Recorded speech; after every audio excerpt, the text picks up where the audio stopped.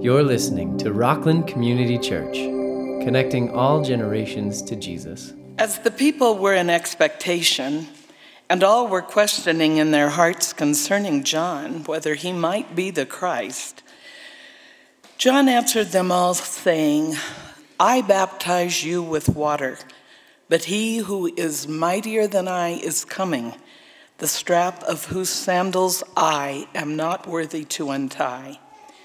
He will baptize you with the Holy Spirit and fire. His winnowing fork is in his hand to clear his threshing floor and to gather the wheat into his barn, but the chaff he will burn with unquenchable fire.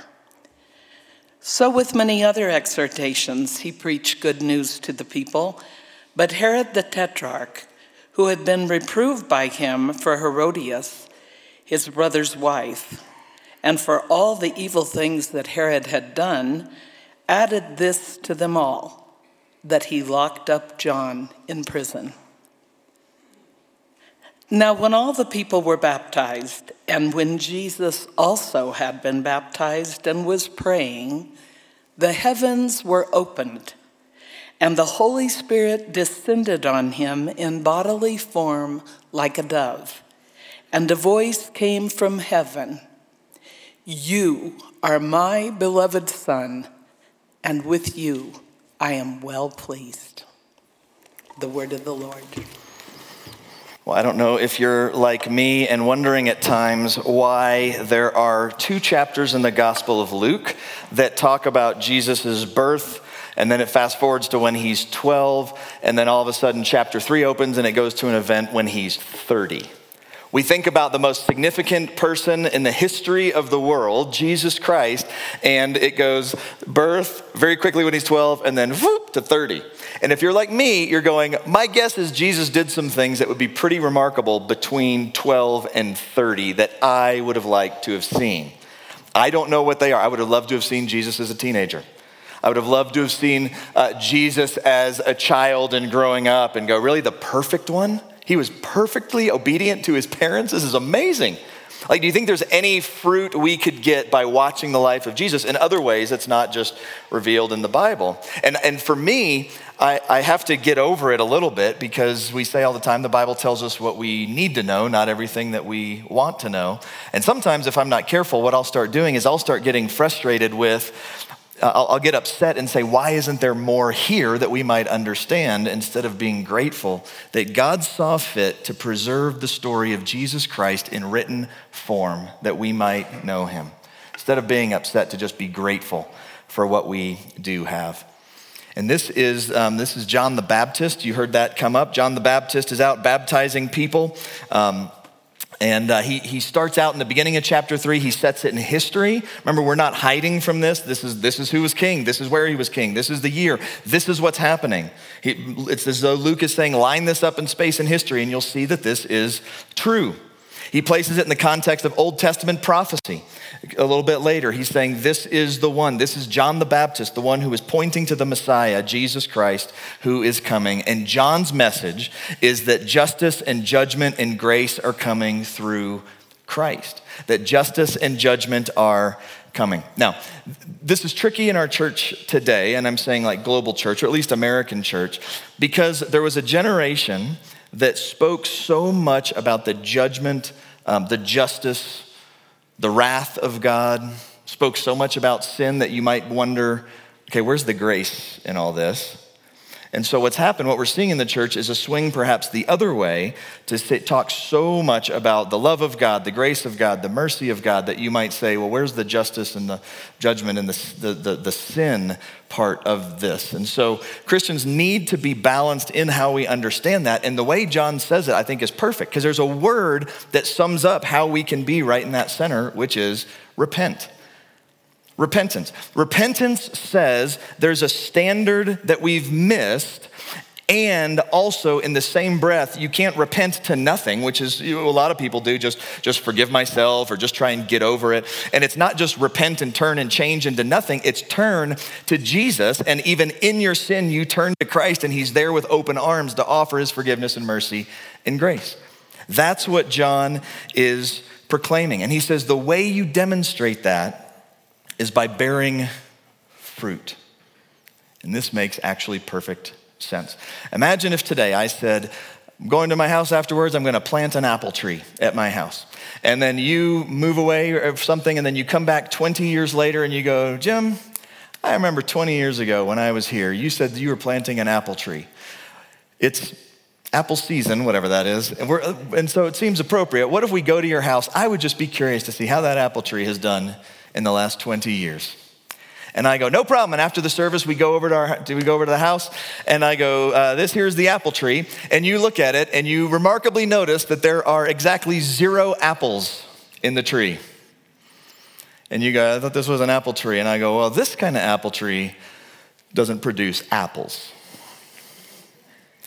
You would say, quit calling it an apple tree then. Just call it a tree. You planted a tree. That's what you did. A Christian bears Christian fruit. That's what we do. We live differently. We live for Jesus Christ. Our life is different as a result of what he has done. And that's what John is calling them to do. The question I'd ask is, if you think about the fruit in your life, the good things that come out of your life, it tells us a little bit about what we worship. If we look at our life, and not all the time, but let's say that you go, everything about my kid's life is immaculate. I've got them, they're the most moral, they're the most successful, they're the most, whatever it is. It could be that you're just a fantastic parent and I need to sit with you and take notes. It could be that your kids are an idol that you're worshiping, and so you're bearing fruit in this area, and the reality is maybe your own spiritual life is withering away. Or I'm raising kids that are great in academics, but we're not even talking about the Lord. I'm not even bringing that up. I don't really care about their spiritual development. Then what do we say? The fruit we're bearing is over here, and we bear Christian fruit. We're changed by the gospel of Jesus Christ. And it says what he's doing, and it talks about this whole stuff with the winnowing fork. It's, I'll give you an example from my house. So right now at our house, we have, I'd like to call it a flower bed, but to be honest, it is a bed of rocks and weeds right out in front of my house.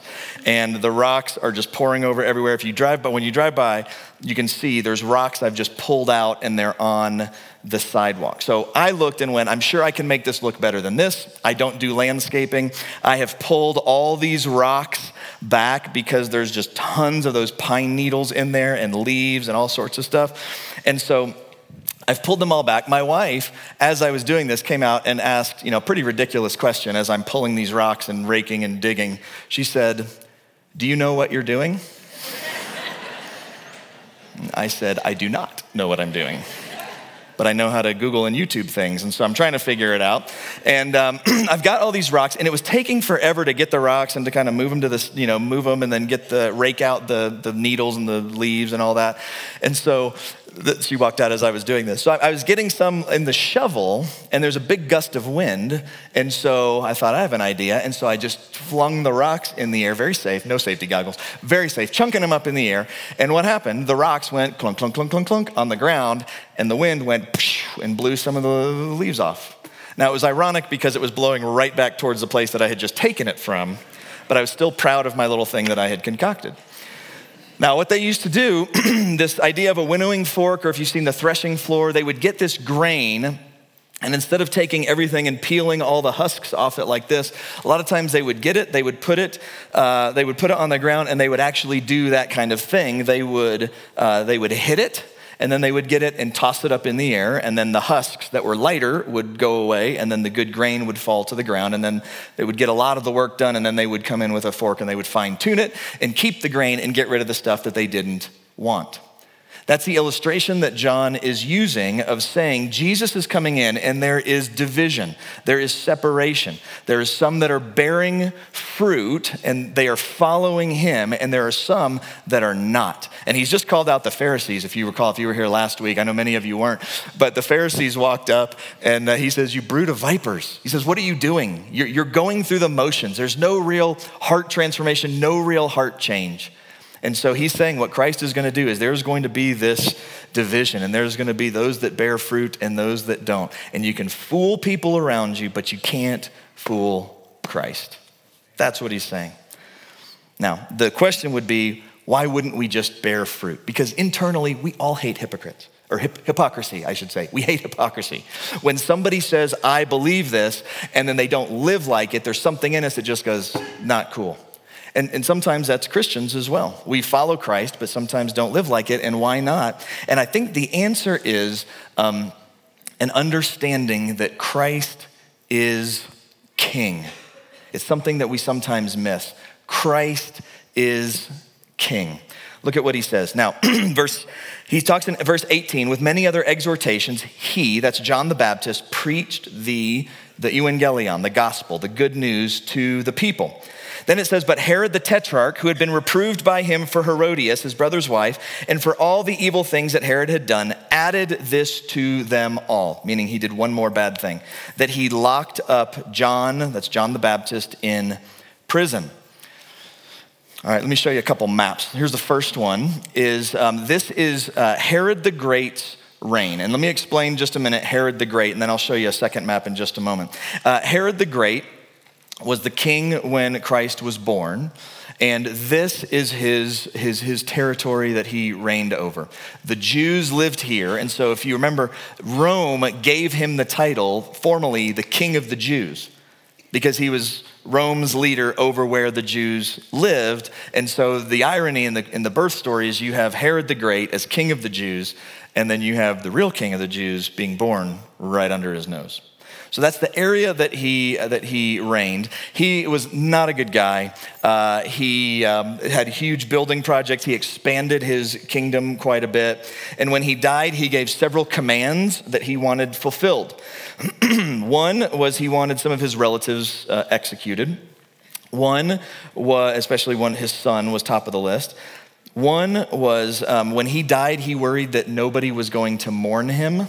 And so he had imprisoned some Jewish elders, and he said, when I die, they need to be killed, because then people will be walking down the streets in mourning, and people will think they're mourning the death of Herod the Great. This guy was messed up. And the other thing that he did is he said he didn't think any of his 3 sons could adequately rule this entire kingdom. And so he said, this is one Rome granted him. He said, I think you should take the kingdom that I've built and you should split it into multiple kingdoms. So here's that picture right there. We'll put them side by side. There we go. Ignore the Decapolis over here. Those are just 10 extra cities. But you can see the big green on this side. Apologies for anybody listening on the podcast and can't see. The green on this side over here. And then on this side, you can see there's the big chunk of green, but then there's some other pieces there. What they did is they took Herod's kingdom and they split it into sort of fourths, and they gave one of his sons a fourth, another one of his sons a fourth, and then they gave another one of his sons 2/4 of the kingdom. So they split it. So that's where you get this idea of a tetrarchy, meaning 1/4. And so they take this big kingdom and they split it into fourths. So when it says Herod the Tetrarch, here's where it gets confusing. There's Herod the Great, and now we're not going to talk about him anymore. There's one of his sons, Herod, okay? And it's the Tetrarch. He ruled one of these 4 chunks of land. That's who it's talking about. Herod the Tetrarch, who had been reproved by him, by John the Baptist, for Herodias. Herod Antipas is his name. Herod saw someone named Herodias who was married to his stepbrother and said, I like her, even though he was already married. And so he went and worked it out where he took his stepbrother's wife for his own. And John the Baptist said, what are you doing? Her name was Herodias. And so he went to Herod Antipas and said, what do you can't do that. You're a leader. Called him out for his immoral behavior.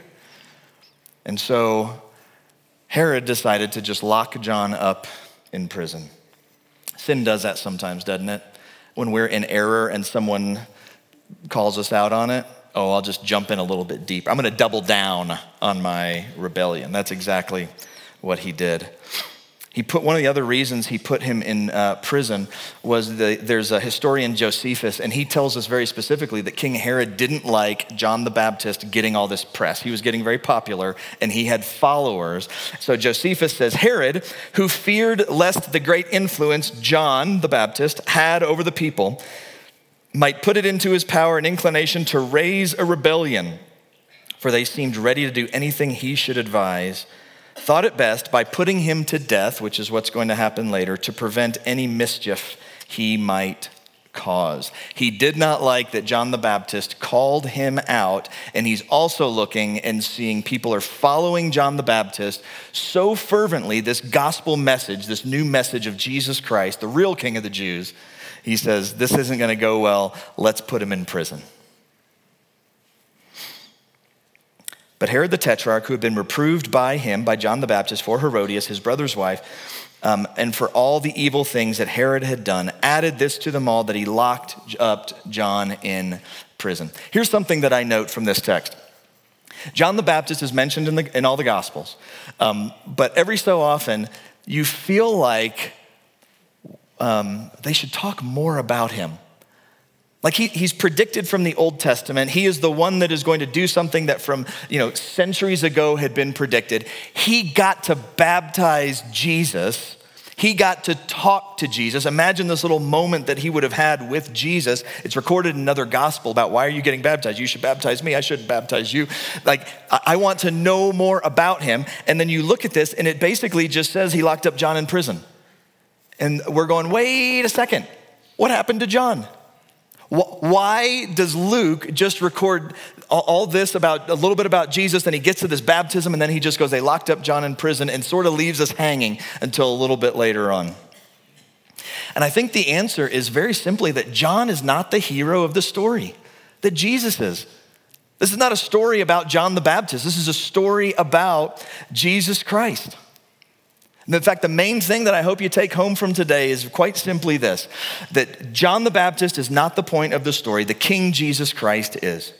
And you and I are not the point of our story. As much as our culture likes to say we are and the world revolves around us, that Jesus Christ is the King of Kings. He is the point of your story and of my story. And the gospel message does not work if there's two kings in it. You need one. And it is Jesus Christ, the King of Kings and Lord of Lords. And the good news is, we have a good king because we're really bad at being kings. We're bad at being in charge. Parents, have you ever, what does a king have to do? Dole out punishment sometimes, right? Dole out justice. Have you ever doled out justice to a child and maybe flown off the handle, and you realize like, whoo, their sin was this and I made them pay this because I was having a bad day at work? Anyone? I never have. I'm sure you sinners have, but I have not. But you get the point, right? Or there's times you go, I really should stop and say something to my kid, but you just kind of go, I just don't feel like it. I'm just tired. I just don't. Like, we're bad at it. What about making really hard decisions?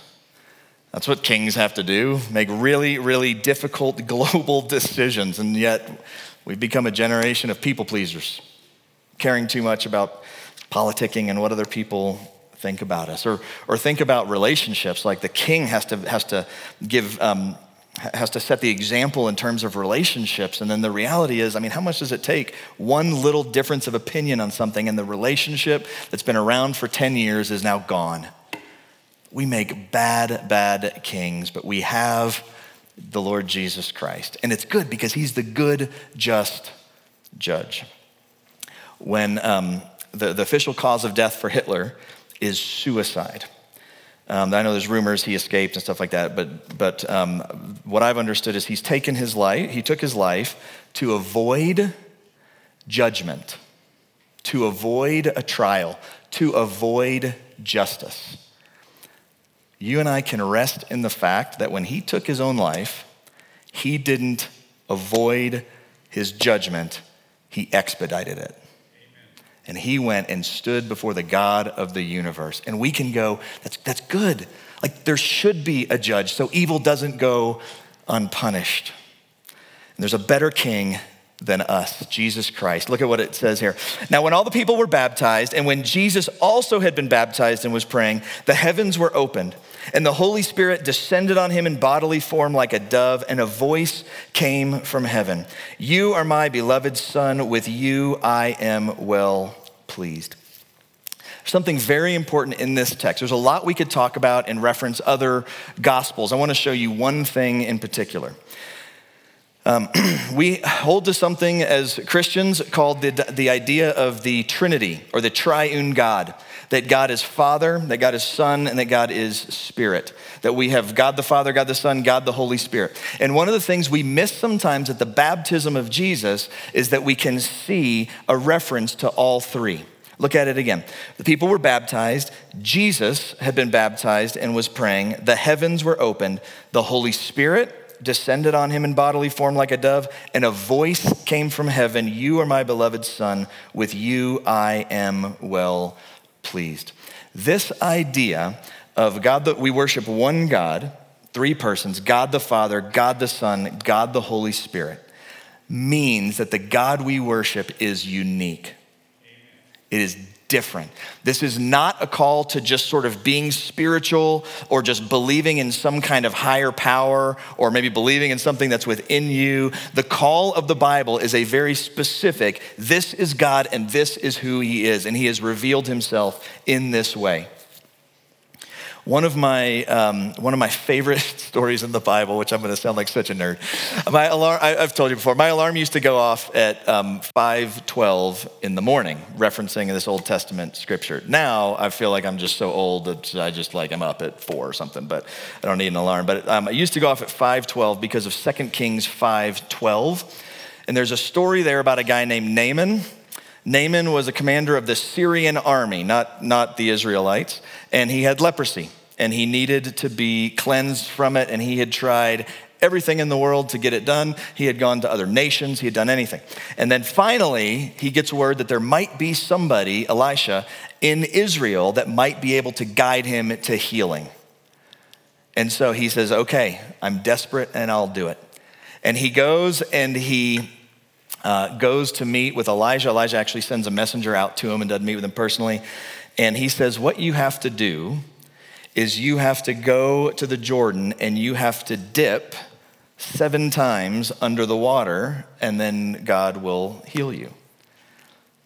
And Naaman doesn't understand because he goes, if it's just, you think I haven't tried bathing? You think I haven't tried going and jumping in a lake and submersing myself? Like, you think I haven't tried that? And what he's saying is not that the water is going to cleanse you. What he's saying is if you expect the favor of God to heal you, what you need to do is you need to go to what's essentially the Israelites' water. And then you dip 7 times, which was very important in the Israelite culture. That's acknowledging the perfection of God. Essentially what they're saying is, God is not just some genie that you just go, I've got leprosy, I need to be healed. And he goes, go ahead, but keep running from me. He's saying you turn towards God in repentance and you go and you kneel before him. This is the imagery. And Naaman says something. This is why it sounds so nerdy. This is the verse that came to mind for me. I hope I gave it to you. Did I give you the 2 Kings verse? There we go. His response is, are not the Abana and Pharpar, the rivers of Damascus, better than all the waters of Israel? Could I not wash in them and be clean? So he turned and went away in a rage. It's a weird verse to be an inspiring verse in one's life, isn't it? Are not the Abana and Pharpar the river of Damascus? You know what he's saying? I want the healing of God. And they say, great, then you go to our river, our place, in our way. You worship our God and he will show his favor on you. And he goes, no, thank you, but I'll be close enough. I'll go find some other water and I'll dip in it. We've got good rivers over in our place where I'm from as well. And he turned and he went in a rage. This is our culture today. We bend the knee to the triune God of the Bible, Father, Son, Spirit. And what do we hear? I'll be spiritual. I'll just sort of worship God in my creation and my invention. We worship the God of the Bible. He has revealed himself to us. People were baptized and Jesus had been baptized. He was praying. The heavens were open. The Holy Spirit descended on him in bodily form like a dove. A voice came from heaven. You are my beloved Son. With you I am well pleased. This is essentially the ordination of Jesus. Sometimes we shorthand it to say, this is God the Father. This isn't Jesus just became God the Son or anything like that. This is God the Father giving a public confirmation and saying, it's go time. Like from here, he goes, and then the last 22 chapters are going to be showing the public ministry of Jesus Christ. His traveling, his healing, his reaching out to the lost, the hurt, the let down, the dying on the cross, rising from the grave, making appearances after he is risen. This is the message that he's communicating. This is his ordination. This is the day he is being sent out. So we are not kings. Thank God that we have one. We have a king that is mind-blowingly worthy of worship. We become baptized into fellowship with him. We gladly bear fruit as followers of his. And when we mess up, we turn, and there he is with open arms to welcome us back. Let me just give you very briefly a couple of ways to apply this. First of all, there's going to be people here, more than likely, that don't know what it means to begin a relationship with Jesus Christ, to follow him. And maybe it's because you've heard some ugly things about Christians, and Christians believe this, and on this certain issue or whatever it is, that just sets me off, that makes me go the wrong way. Listen, first and foremost, I'm going to encourage you and invite you to turn to the one that died on the cross and rose from the grave to pay the price for your sin, to begin walking in relationship with him and experience the forgiveness that comes through the Lord Jesus Christ. Amen. We have people that would be glad to help walk you through that as well. Second thing is this, is I have a question that could sound snotty, and I don't mean it to sound snotty at all, but it could. I want to ask a question about, for those who have never been baptized before. When Jesus was baptized, in another gospel, John the Baptist is saying, wait, why am I baptizing you? You don't need to be baptized. And Jesus says, it's right for all righteousness to be fulfilled, meaning I'm being obedient to what my Father has called me to do. And so the way I understand it is, and the way it's been understood by the church is this is what Christians do, that Jesus did it in obedience to the Father, and then we do it as well in obedience to the Father. And so here's the question, is if you're thinking, I have not been baptized because blank, fill in the blank. It could be because I'm not a Christian, because I don't know anything about baptism. It could be, I'm serious when I say this and I'm sensitive to it, people go, I believe in God, I've got this relationship, but to come up here, like I'm such an introvert, I don't want to come up here. I understand. Some people have gone, I've been a Christian for so long, it's almost embarrassing to come up here because it's like admitting that I didn't do it for all that. I should have done it. I get it. Here's what I want to encourage you to do. Wherever you are, just fill in the blank honestly. It could be, I have a ton of questions. I mean, there could be all sorts of reasons, but just fill in that blank honestly. And I would encourage you to just take that next step in that journey of understanding what is baptism and is there a way to do that in obedience to Christ that would bring glory to him. Third thing I'll say is check your fruit, or really have a friend check it. This is always really good. Like if you want to find out where are the places in my life where I put my effort, my time, what do I get anxious about, all those kinds of things about the fruit in my life, kind of how am I doing? Like am I saying I'm an apple tree but I don't have any apples? Or am I actually living? Take a moment, just check your fruit.